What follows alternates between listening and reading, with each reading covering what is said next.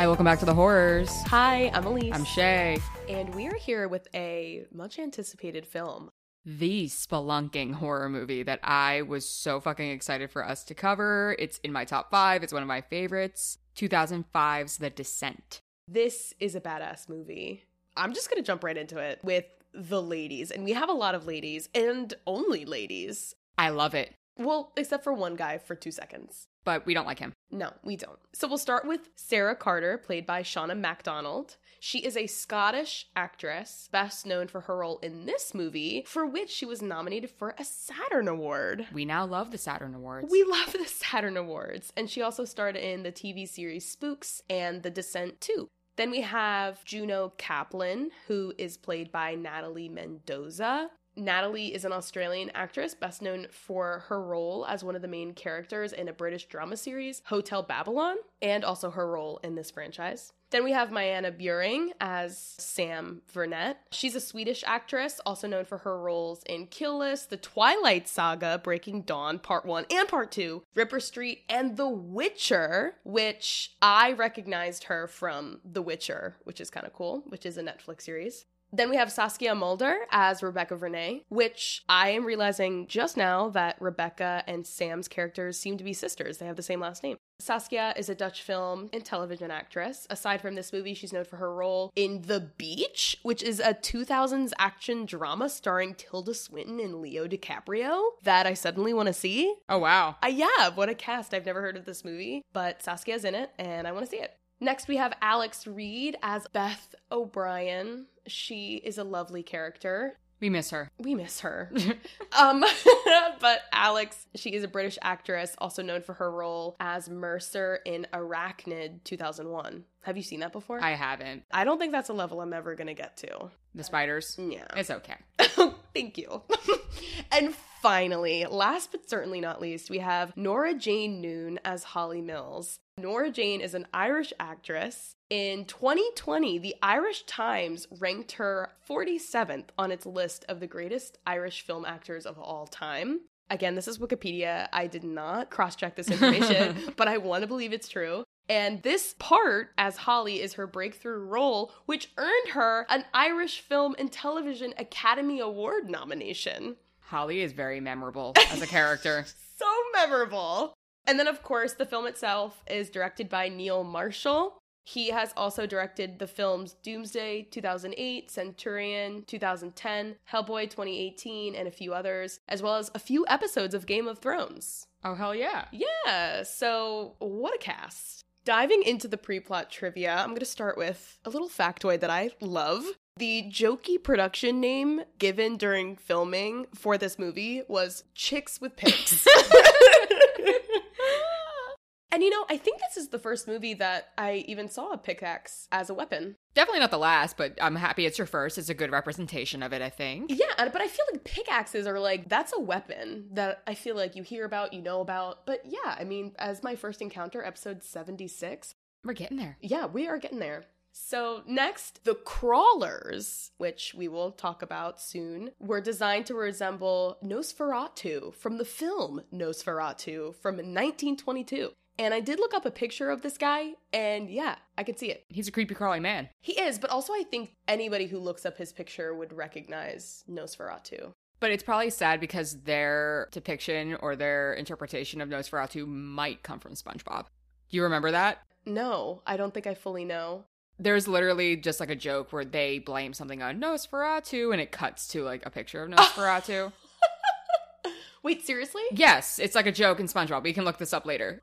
I love popular culture keeping not so popular culture alive.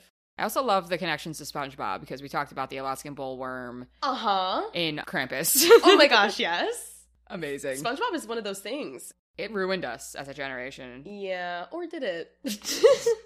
So the crawlers also had huge white eyes to begin with, just like Nosferatu, but then makeup designers did away with that idea because they thought they looked too silly. So the filmmakers considered it too dangerous to film in an actual cave system. It would have been far too time consuming, so they opted to build one instead, which is crazy. They built 21 separate cave sets, And one of the crevices built for the film was so narrow and slippery that the female cast dubbed it the vagina. I was thinking about that a lot. This movie is very wet and drippy. Caves, crevices, are vaginas. Yes, everything is a vagina. And there's also themes kind of motherhood in here. Perhaps like even at the end, Sarah getting rebirthed. Yeah. Uh-huh. Yeah. The appearance of the creatures was kept secret from the cast members until the first scene in which they encounter them was filmed. When the cast were finally filming the scene where the girls encountered the crawlers, the girls were genuinely scared and screamed the building down, running off set and laughing. Which I love that little fact because I'm picturing them screaming on camera, reacting genuinely, and then just leaving. And laughing together. I love picturing these actresses like laughing together and sharing these memories. It is also helpful to think of them having fun in this filming process while I'm watching a deeply disturbing movie. It's like a little bit cathartic.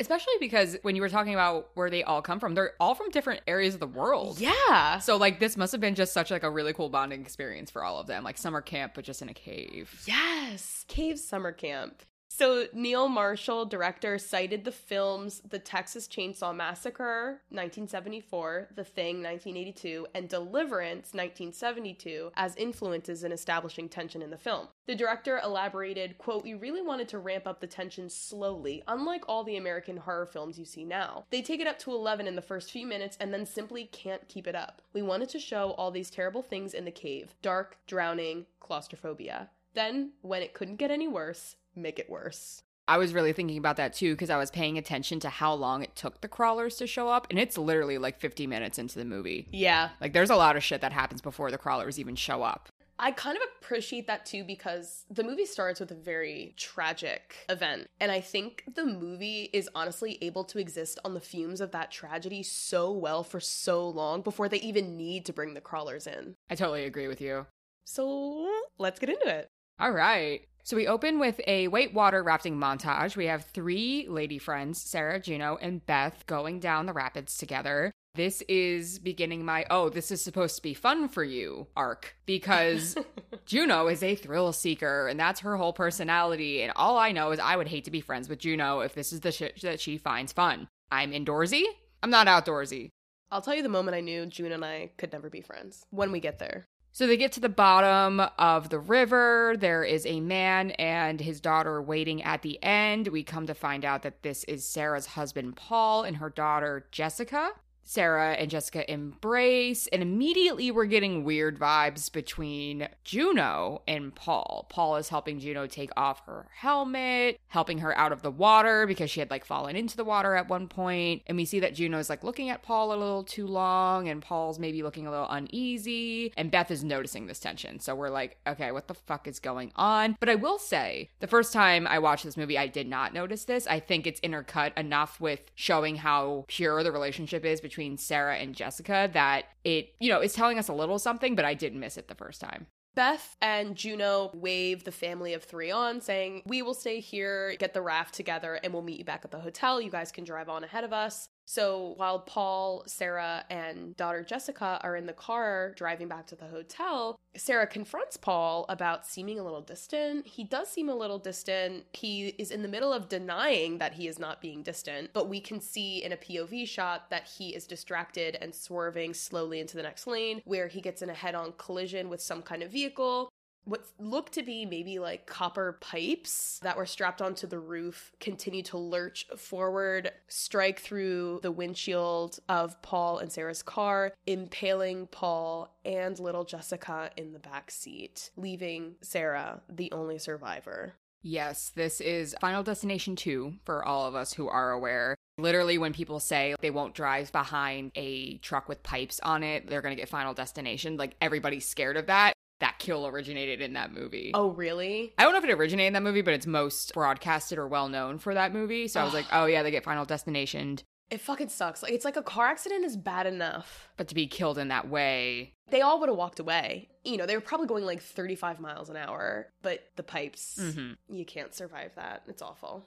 So then we get a sinister slow-moving shot on Jessica blowing out a birthday cake in the darkness. And we're like, what is going on? But we realize this is a dream that Sarah is having as she wakes up in the hospital. She unattaches herself from all of her wires. I said she goes running down a murder mystery party hallway. And I don't know if this is part of her nightmare because like the lights just keep turning out as she's like running down the hallway looking for Jessica. But she instead runs into the arms of Beth sobbing, and Beth is telling her, I'm so sorry she's gone. Juno's looking on, very heartbroken. And then we have the title card. And before we move on, I do want to say, if you haven't played Murder Trivia Party, as Shay referenced, by Jackbox Games, you should definitely play it because it's very fun and exciting. And once you play it, you'll know exactly what this hallway looks like.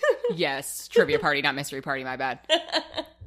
So we're cut to 1 year later in the Appalachian Mountains. Beth is driving Sarah through the state park on the way to some sort of gathering hosted by Juno, is what we're surmising. Beth is telling Sarah, listen, we don't have to go. We can stay home, get drunk. We don't have to do this. But Sarah doesn't want to disappoint Juno, who I'm assuming we can blame for all of these thrill-seeking adventures. It seems like Juno is the one that likes to orchestrate these types of things. But Beth instead makes a dig that Juno just could have stayed in Scotland a little longer this time last year. So we're like, oop, what's this tension happening?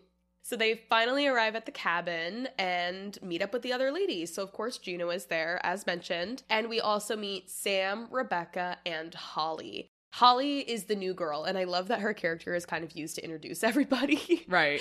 But it looks like Holly is Juno's protege. That's what they say. And I don't know what their relationship is because Holly is bossed around by Juno a lot, but I don't know if, like, is this your apprentice? Like, are you just friends? Is she just younger than you? But Holly does seem to respect Juno a lot. But yeah, she is part of this girls' weekend where they're going to be going spelunking. So everyone introduces themselves and does a toast. They all get drunk, which I love. At one point, everyone is talking about, do you have a man? Do you have a man? Do you have a man? Somebody brings up children at one point, and we can see that it hits a really sore spot with Sarah, of course, because of her tragedy that she's experienced a year prior. Holly is being very dismissive of where they're going to be going spelunking. They're like, oh, boring caverns. We're like, boring caverns. Like, this is so, like, I've done so much worse when I base jumped off this and whatever. Like, you could tell she is trying to flirt with Sam, but also trying to say, like, oh, come on, like, this is boring, kind of planting some seeds that her and Juno think that this little thing is beneath them and their abilities. They end up having a toast to Paul when Sarah's like, oh, you have to love each day, and I'm so excited that we're here, all of this kind of stuff. That is very quickly followed by a nightmare that Sarah has. She goes and stands up and looks out the window after she can't sleep. Elise looks very upset. This was very scary for me. I thought about this. I'm like, ooh, Elise's gonna hate this. I did not know this was gonna happen. In her nightmare, she's looking out the window. We don't know it's her nightmare because it's one of those motherfucking tricks where it looks like the person wakes up from their nightmare and goes to stand in front of the window to ponder. But Sarah's still in her dream. She's like, it's Inception. She was in layer 3, now she's in layer 2. We're Nightmare on Elm Streeting it through a little bit. Yeah. Yes. And as she's standing by the window in layer 2, the pipes come through the window and impale her and wake her up back into consciousness. Yeah, she's having a rough time, and it has a rougher time the next morning when Juno goes around and starts waking everyone up and says, we need to leave by 7. So what time is it? This is when I knew. This is when you knew. Juno is like up jogging. And look. I know that there are people who like to get in their exercise on vacation or even girls' trips, but they are about to spelunk.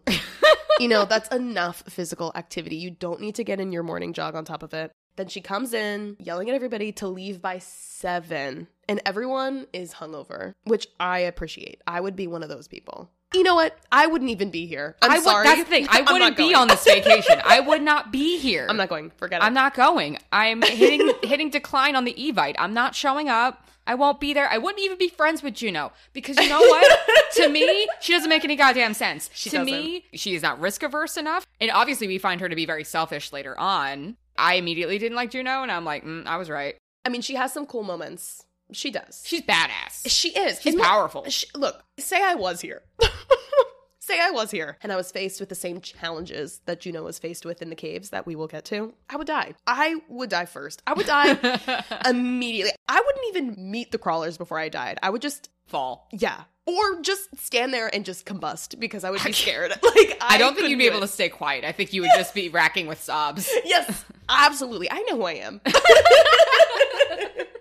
They get in the car, they load up, there's more conversations of how the caves they're going to are safe, which makes us know that they are not safe. Oh, God. They arrive at the site that they're going to be now hiking to get to the caves, like one activity at a time. But Juno, in her pride, leaves the guidebook in the car as the hike starts. This is where I start really liking Beth, because she has a "there are rules" statement. Mm-hmm. And she's like, listen, you have to have a flight plan and stick to it. And number 2, you don't wander off in the dark. Otherwise, you could have panic attacks, hallucinations, paranoia, and visual and oral degeneration.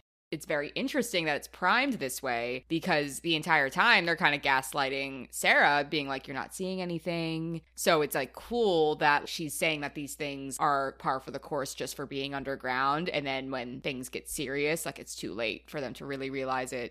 Right before the "there are rules" moment, there's a really, really funny moment between Holly and Sam. Sam is like fiddling with this child-looking watch on her wrist. She sees Holly looking at it and responds, "My boyfriend gave it to me. It's sentimental." And Holly goes, "It's fucking mental. If any man gave that to me, I'd dump him on the spot."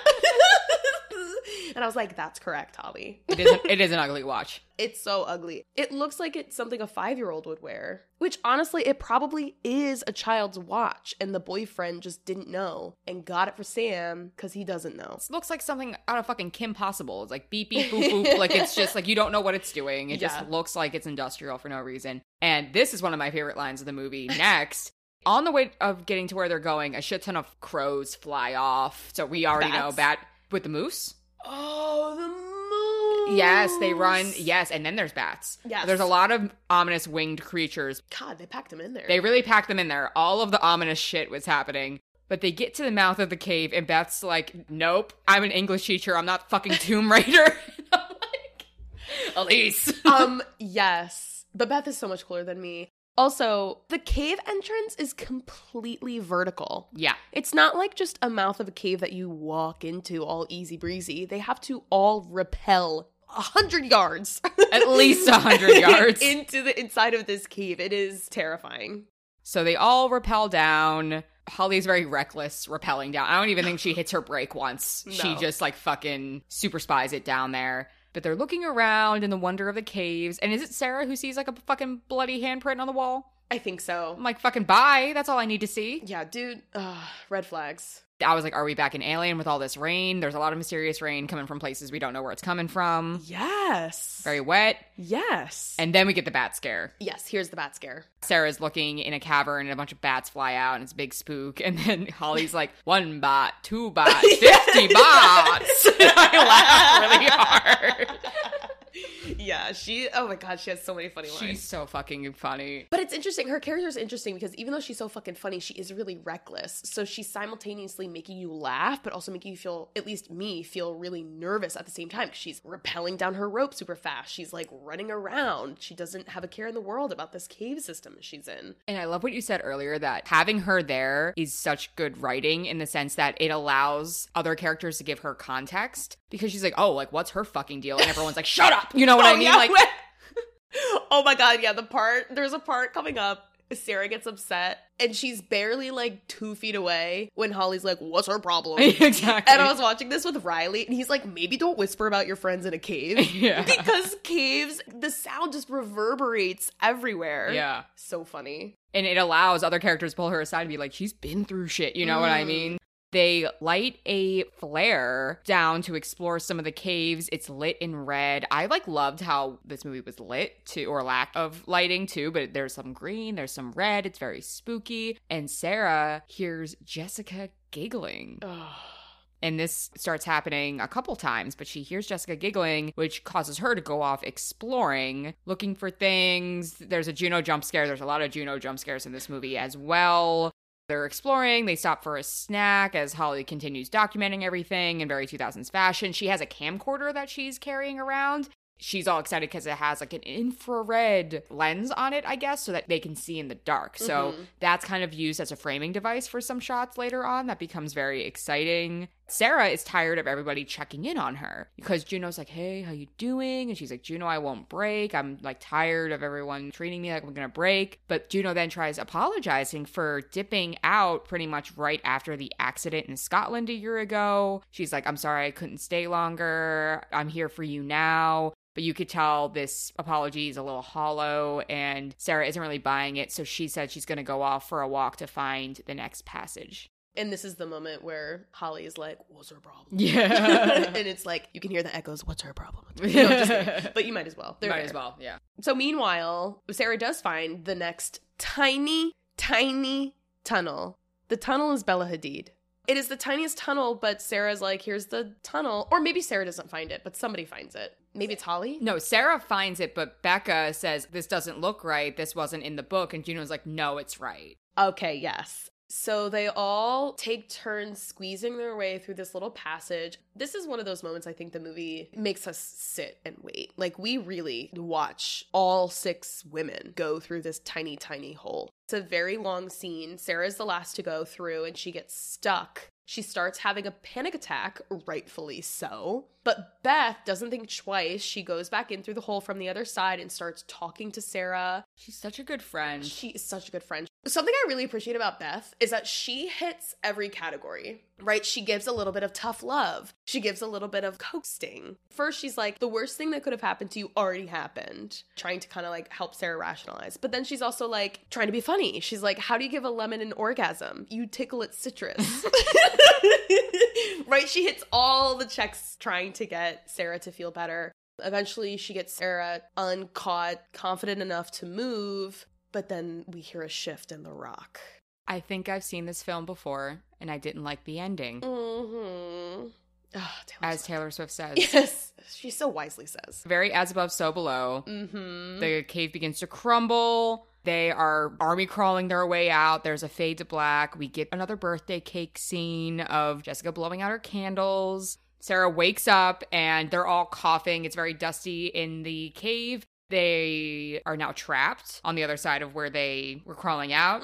And not only are they trapped, they left the rope bag that has all of the ropes that they used to rappel the 100 yards down into the darkness in the cave because it was behind Sarah and it did not make it out with her. And you could have just had a bunch of mimosas. That's all you could have done. You could have just sat by a freaking pool and had a bunch of mimosas. But no, you had to fucking spelunk. So people are calm at first, surprisingly. I thought this was really admirable. Everyone's like, it's okay. There's going to be other ways out. They trust that they are in this well-explored cave system that is ready to have tourists come visit. However, when they start asking Juno questions, she gets really quiet and eventually admits that they are not in the cave system that she said they were going to. They're in a new, unexplored cave system for which she left the map in the car. I would murder her on the spot. There must not even be a map. No, she literally says she wanted them to be the first to discover it so that they could, like, name it after themselves. Oh my god. How fucking narcissistic could you be? Oh, it's so dangerous and terrifying. But Beth calls Juno out for this. She's like, you're being selfish. We trusted you. We were supposed to be doing something good for Sarah. And you're just trying to make up for it because you couldn't get away fast enough last year. So, okay, all the shit is hitting the fan. What is going on? Uh-huh. They clear a path in a different cavern and discover a large gap in the ground. So the ground that they are staying on, there is a very, very deep hole and then another set of ground. They don't have a rope bag because it was then trapped in the collapsed cavern. So is it Becca? Yes, it's Becca. It gets dark down there. There's something about her that looks like Laura Dern. I keep wanting to call her Laura Dern. Young Laura Dern. Yeah, so Laura Dern begins fucking American Ninja Warrior-ing her way across the fucking ceiling of this cave. Like, okay, first of all, they've done a lot to establish that these caves are wet and dripping all the time. And she is just with her bare hands just grabbing rocks, hoping they hold her body weight, and just monkey barring across the fucking roof of this, and like one arm trying to attach to these clamps. I'm like, how much upper body strength do you fucking have?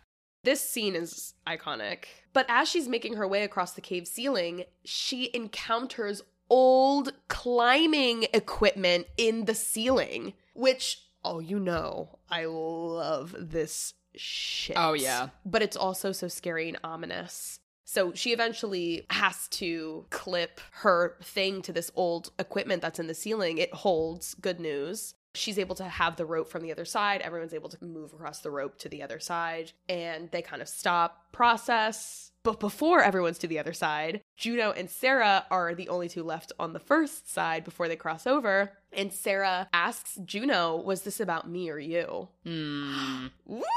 And Juno explains, again, she thought claiming these caves could bring them back together and that maybe they could name the system after Sarah. And Sarah just responds, or you, as if to say, I know your game. I know that you have selfish intentions here, which motivated you to manipulate us all down here. So Sarah crosses Juno as the last one, and she kisses her pendant necklace before she makes her way across. And she seems to be salvaging the equipment in the ceiling as she goes. Like, Becca was clipping things in to get across. Now Juno is trying to unclip things as she goes so they can use that equipment for later and they're not just leaving it behind. She falls, and even though her friends are holding the rope, Becca gets really, really bad rope burn on her freaking hands for where the rope was moving through her hands. But they're able to pull her back up, and now they're all across to the other side.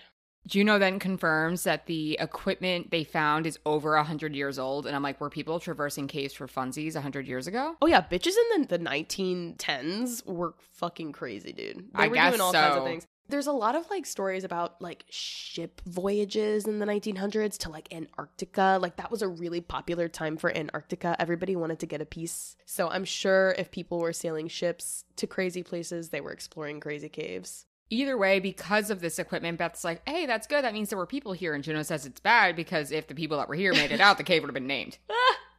So thanks, Juno. They come across some cave portraits, and they use these portraits to surmise that there are 2 exits. So that's kind of giving them a map of like, okay, where do we go from here? And this is our first appearance of the creatures. We see that they are being watched from afar, and we hear some growling.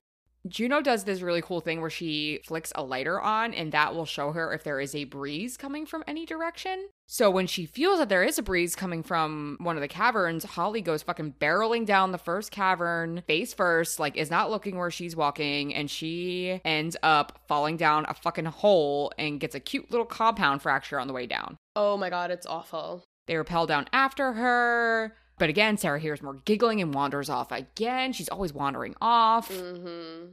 As they splint Holly's leg, pushing the fucking bone back into her leg. It's gnarly as hell. Sarah begins to discover, was it like a helmet?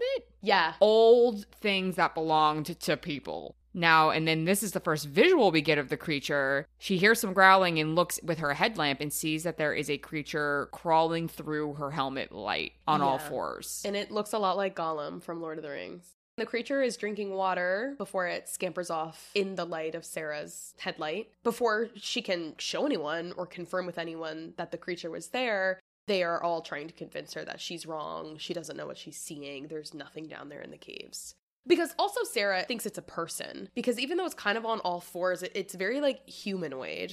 It's got 2 arms, 2 legs, and a head. Yes. Mm-hmm. But she thinks it could be somebody that could help them, which that would not be my first. Yeah. Like, get that person away from me. Instead, she gets gaslit about seeing what she saw. Especially Juno. Yeah. Juno is main gaslighter here.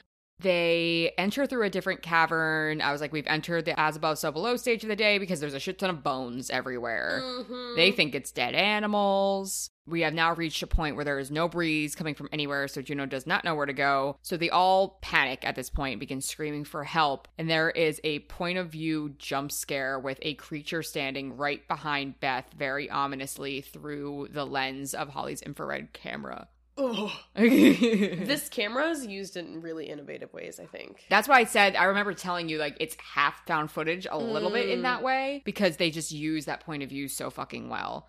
It then goes crawling on the ceiling, they hear more in the distance surrounding them, and they all scatter. Yeah, and they're freaking out. But the next thing you know, the creature comes back and fucking bites Holly's neck. Rips her throat out. Yeah, it just totally gruesome. Everyone is scattered again, or is still scattered from the original scare. But Juno fights with this creature to keep the creature from dragging Holly's body away in a very valiant fight. Like, she will not give up Holly's body.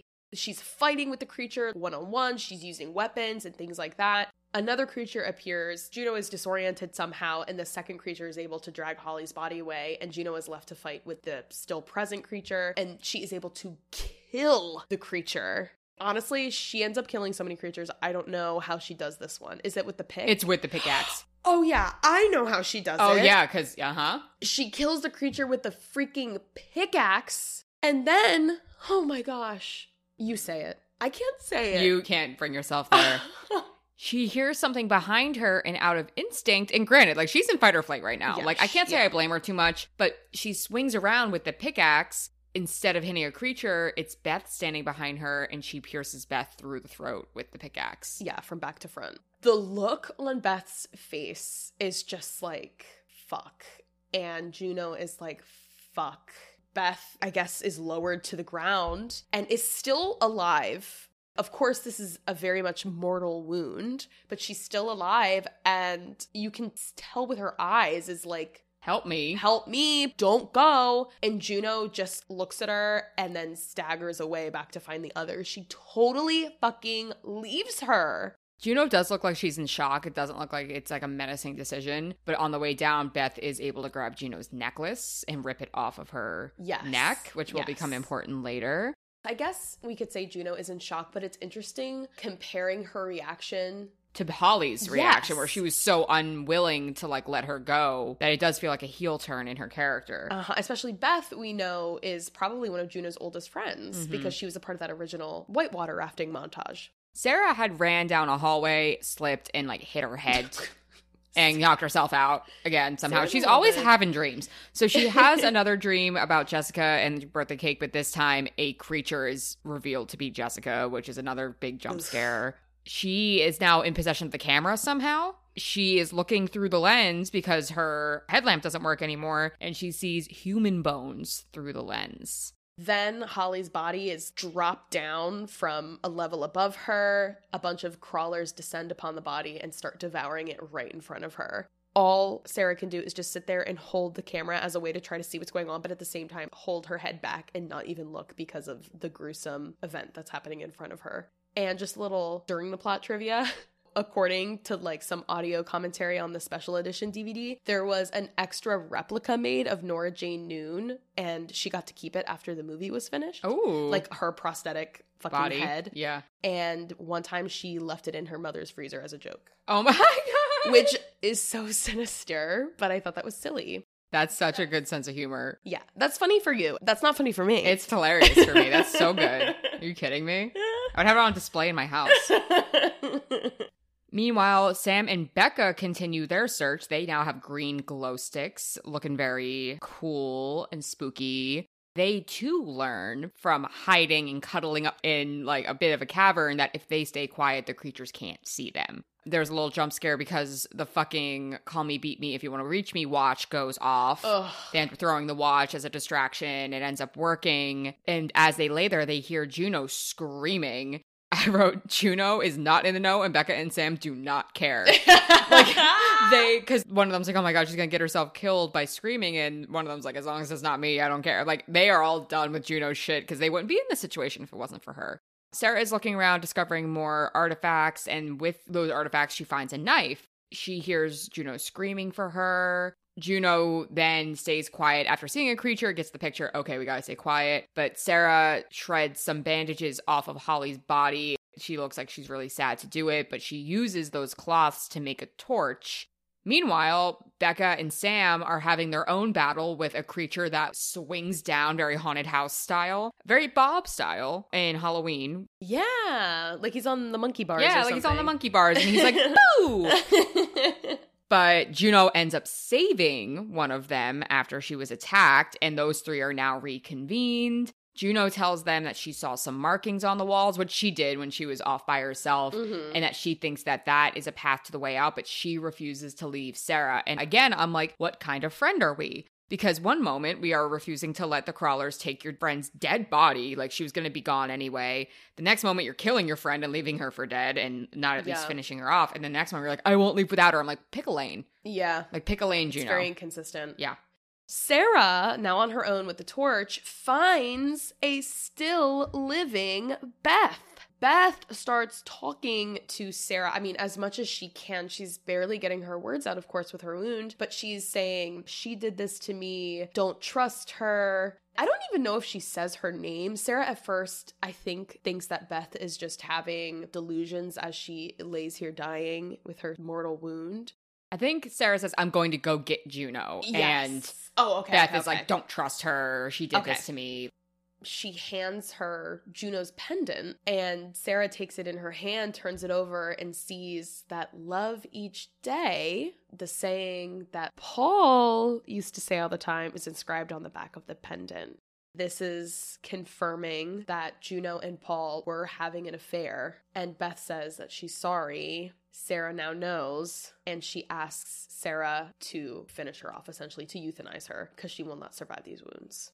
And she does. She smashes her head in with a rock. That was my question, though, because obviously we saw that knowing look from Beth earlier in the movie, but that's what I want to know. Was it like an open secret to everybody but Sarah that Juno was fucking Paul? Or was it just that Beth knew? Well, Holly's new.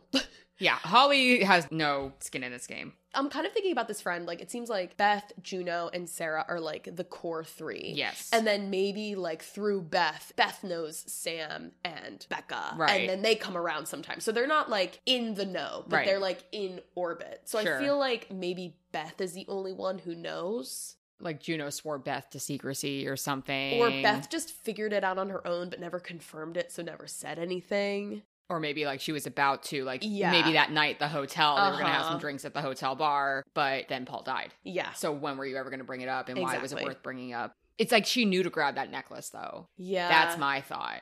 Like I never knew if the sorry was sorry I knew and didn't tell you or sorry that this happened. Mm-hmm. She knew what she was giving Sarah. Yeah. So she must have had that in mind. Well, that also kind of brings me back to why did Juno leave her? Did Juno know that she knew?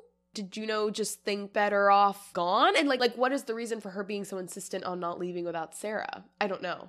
Sarah leaves now a confirmed dead Beth behind. She's very upset, obviously. Then like a baby creature jumps on her back. So it was a baby. Yeah, it was like a baby, which Sarah promptly kills. But then Mommy comes around, sees her dead baby, wails a cry of pain, and comes after Sarah. I loved kind of getting like mother and child creatures. Yeah, It's a whole society. It is. It's like a whole colony, and it is interesting because that creature and Sarah have shared the same experience. My gosh. Yes. Oh. Oh, that's so sad. So now it's mom against mom. Yeah, but Sarah instead runs off and falls into a pool of blood. Oh, so gross. There is a water fight because, of course, there is a creature in the blood bath. Sarah kills it. It sinks off. She kills another one. Like, there's just a lot of bludgeoning and killing these creatures. I guess they're vitamin C deficient or vitamin D deficient because they don't get much sun.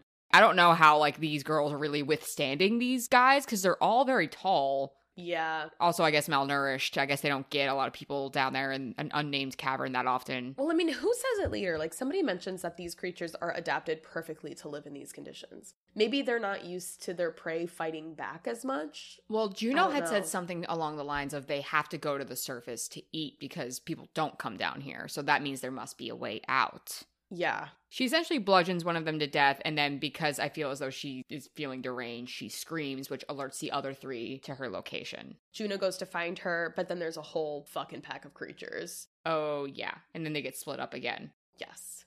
Meanwhile, Sam has reached that initial passage where there's a break in the passage because of a large hole in the center where they had gone across the ceiling initially. She is back at that initial area and starts trying to move across the top of the cave. But then Becca and Juno reconvene and start yelling at her to come back. I don't really know why. Is it because she needs the rope? Like, is she just going across herself and has left them? Or is it because it's dangerous for her to be doing this? I think they don't have enough rope, and Juno Mhm. knows they don't have enough rope. So it's like, oh, like, you don't have to do this, you don't have to do this. They just don't want her to hurt herself. But then a creature is crawling on the ceiling and fucking rips her throat out. On the way down, she's able to stab him in the heart so that he at least goes plummeting to the ground.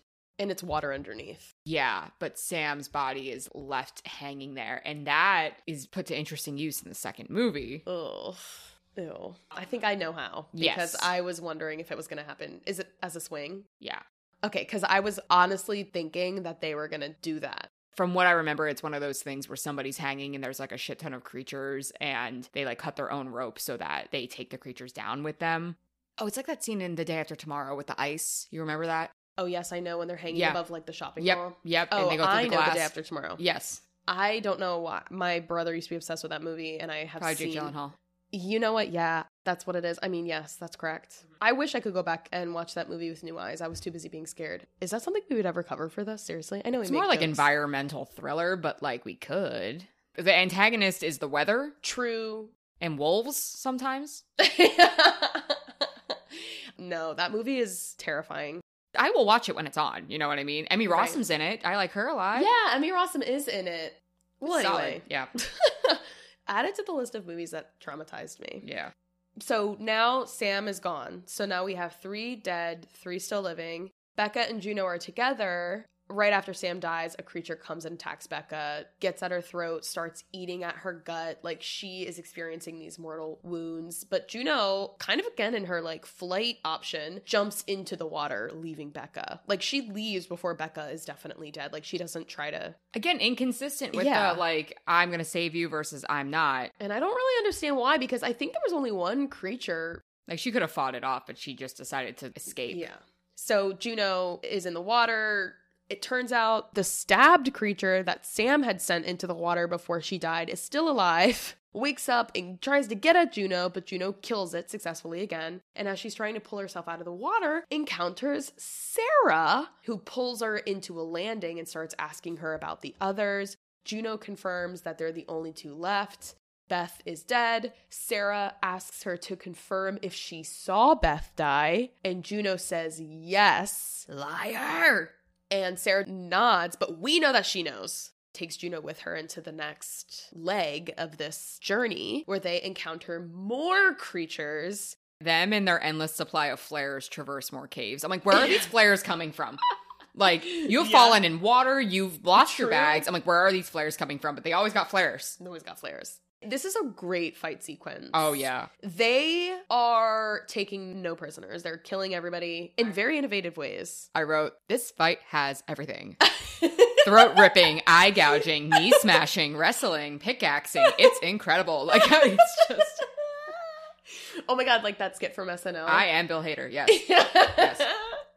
So they're all dead. And now it's just Juno and Sarah. And Sarah isn't really saying anything. She is just holding her pick in one hand and the pendant that Beth gave her in the other, showing Juno without words that she knows. They hear more creatures screech in the distance, which distracts Juno. But Sarah uses this opportunity to take out Juno's knee with the pickaxe Ugh.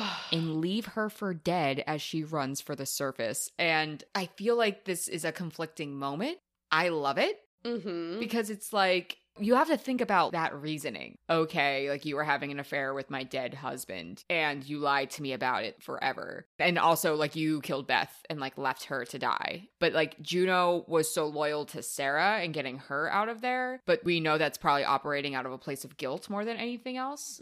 So it's like really interesting as to like how primal was that reaction. Because they're in an environment where like society doesn't exist. There's no rules. It's also really smart because she doesn't kill Juno. First of all, she leaves her to be victim to what the situation she got them all in the first place. But second of all, she knows that Juno is going to fight, which is going to get her more time to get out into the surface. So it's kind of like an insurance policy, Mm-hmm. which is deviant, but at the same time, it means survival. Admirable. So she ends up falling again. Again, this is just like one fall too many for me, for Sarah. One hole too many. Yeah, seriously. She ends up falling.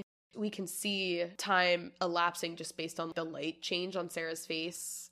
Some time has passed. She wakes up and she's able to crawl herself out by crawling up like a hill of bones, so many bones up, and busting her way through a small hole at the top in a very Carrie moment. She looks like a zombie. Yeah. No, she's literally like breaking out of the ground. And if the caves are a vagina, Ooh. This is like a birthing moment. It's crowning, yeah. Yeah. Yeah, she's crowning. She runs down the side of the mountain, finds her way back to the car. I'm also wondering, like, how do you know where the car is parked? Because obviously you're parked where you entered the cave. How do you know? Where you exited the cave is no longer where you entered the cave, yeah. And she fucking books it down the mountainside road. I have the same question for the movie we're covering next week, too. It's like, how do you know the location of your vehicle at this point? Yes. Yeah. And I would never know, because I don't really know, even when I should, where my car is. So anyway, she books it down the mountainside. She's driving very recklessly. Obviously, she's still covered in blood. She looks like a sight to be seen. She pauses only to pull over and cry, which I appreciate. And vomit. And vomit, yes. And she's kind of brought back to reality when a truck drives by and honks at her for no reason. She's pulled over. I guess she should have her four-ways on, which she doesn't. Road safety. As she gathers herself a little bit, she looks over beside her and sees a dead, bloody Juno appearing in the passenger seat. She screams, and the movie's over. But that's not the best ending. Apparently not, which I'm learning today. So, yeah, listen to this. Shit. So the original ending, this is from Rachel Handler's Vulture article, How the Descent Ended Up with Two Famously Bleak Endings. Basically, we just watched Sarah stab Juno in the leg and leave her to die. As she escapes, gets in her car, encounters a ghostly apparition of Juno. But according to this article, the original ending did not end there.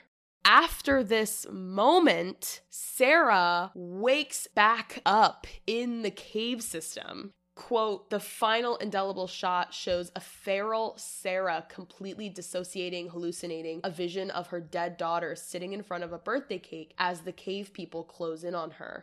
This was the ending that was shown to audiences around the globe during The Descent's initial 2005 release. But when it came time to screen the film in the US in 2006, Lionsgate asked Marshall if they could lighten things up a bit by chopping off the scene showing Sarah trapped eternally in the cave and instead make it seem like she did, in fact, escape. As a result, the American ending is far less interesting and, depending on your perspective, not even necessarily happier. Sarah sees Juno in the car, vomits from the trauma, and then we get a brief shot from her above, bloody and screaming. It just doesn't make sense because, spoiler alert, in the sequel, Juno is alive. Yeah, I did read that in a summary, and I was like, no thanks. So the fact that she would be seeing Juno would suggest that it's like the ghost of Juno, and that's not the case. And granted, if you've never seen the sequel, like, Juno is dead by all intents and purposes. That's the thing. In the original's ending, we wouldn't be getting a sequel because the original's ending allows for there to be a sequel because Sarah got out. But I think the ending with her and, like, the birthday cake, like, if you've seen it, like, the imagery is just, like, so haunting. But it still leaves room for Sarah to live. It's not like she's completely dead. She's just being surrounded. In the same way that last time we see Juno, she's being descended upon, but she's not dead. We just hear her screaming. Yeah.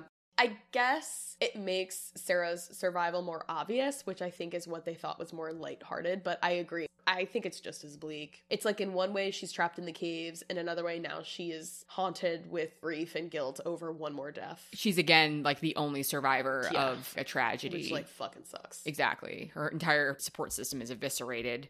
So I found a little bit too on the title's meaning, The Descent. This is from Bath's Crawlers and the Dual Meaning Behind the Descent, written for Butcher Block by Megan Navarro. Quote, above all, the opening sets up the dual nature of the film's title. Physically, these 6 women are descending into a cave toward their doom. Metaphorically, it's Sarah's descending into madness. The central plot is set 1 year after her heart-wrenching loss, and her friends coax her into the trip as a means of healing. She's distant and aloof, a clear sign that she's still in a fragile state of mind. Juno's appetite for adventure leading the group into an unexplored and unknown cave system becomes the inciting event when the cave collapses. Group tensions rise while the viewer sees glimpses of something lurking in the background. Once the first member falls, it quickly becomes an epic brawl for survival against the crawlers. A different article by Sven Mikulik, author of Neil Marshall's The Descent, Humans Are the Scariest Things, also agrees that the film's double meaning is this literal descent versus Sarah's psychological one. However, he contends a third possible meaning when he says, quote, the third possible meaning is perhaps the least obvious. As the story progresses, it becomes clear that the creatures are members of the humankind that simply never left the caves, which Marshall efficiently hints at by showing us a series of wall paintings in one of the caves. The 6 heroines, therefore, descend down the evolutionary scale all the way to the ancient times when cave dwelling was our way of life. It's giving The Hills Have Eyes. Yeah! Yeah. Just in terms of how primal they feel. That's the thing. All they're doing is hunting. Like, they think they're the apex predators. I don't think they see themselves as human or humanoid. Mm-hmm. It's the same thing, almost. I don't know. Like, again, why would you be there? I wouldn't be there because I wouldn't be friends with Juno. No, it's none of my business. It's none of my business. And this is kind of like getting into the conversation we're going to be having next week, which is like, do you really need to explore everything, every place? The answer is no. No, just go home. Just stay home. Like, please. You can make the argument, danger is everywhere. You never know. But there are also decisions that you can actively make that put you in an immense amount of danger versus just 100% of the people that die by skydiving chose to skydive. Yeah. You know what I mean? Yeah, I know what you mean. Come so on. You won't catch me spelunking for my fucking bachelorette. That's for fucking sure. Absolutely not. Or even on a girls' weekend. If you asked that of me, you would never ask that of me. ask And that's why we are friends. That's why we are friends. That's why you're friends, because you would never ask that of me. And no one would even ask me. I don't think I have any friends like this. And when you get to be our age, you don't have friends who want to go spelunking when you don't. You know what I mean? No, we have elements of self-preservation. We value our lives, and that's it. That's it. I also have just one final bit on kind of some of the cool feminist elements of this film. This is also from the McCulloch article. He writes, quote, "It's great to see a horror film that doesn't degrade itself with cardboard cutouts of female characters. The central protagonists of Sarah and Juno are developed with insight and care, which means that we get people made of flesh, bones, and brains. This makes it easier for us to connect, sympathize, and become absorbed in the narrative. Marshall knew exactly what he was doing. Quote, as a member of the audience, I've always liked seeing strong women represented in movies. It's not about the strength of the body, but about strength of mind and will. He explains in another interview, quote, I've had my fair share of creative squabbles with the powers that be over the integrity of my female characters. By way of examples, one such difference of opinion revolved around whether my entire female cast should randomly strip off and go for a swim at a particularly unwise moment in the story. The producers wanted this in the movie. I argued that it made no sense for the characters, the story, or the film, and in the end, they backed down. It's notable that during the making of Centurion, when all the male cast members were required to jump into a river, nobody suggested they should all get naked first. End quote. In the hands of a lesser filmmaker, more willing to compromise his vision for cheap popularity points, we might have gotten a lot less of Ellen Ripley and a lot more of logically impaired shots of naked breasts. And I do like that because the only kind of suggestive tension that we get is between Holly and Sam Rebecca. Yeah.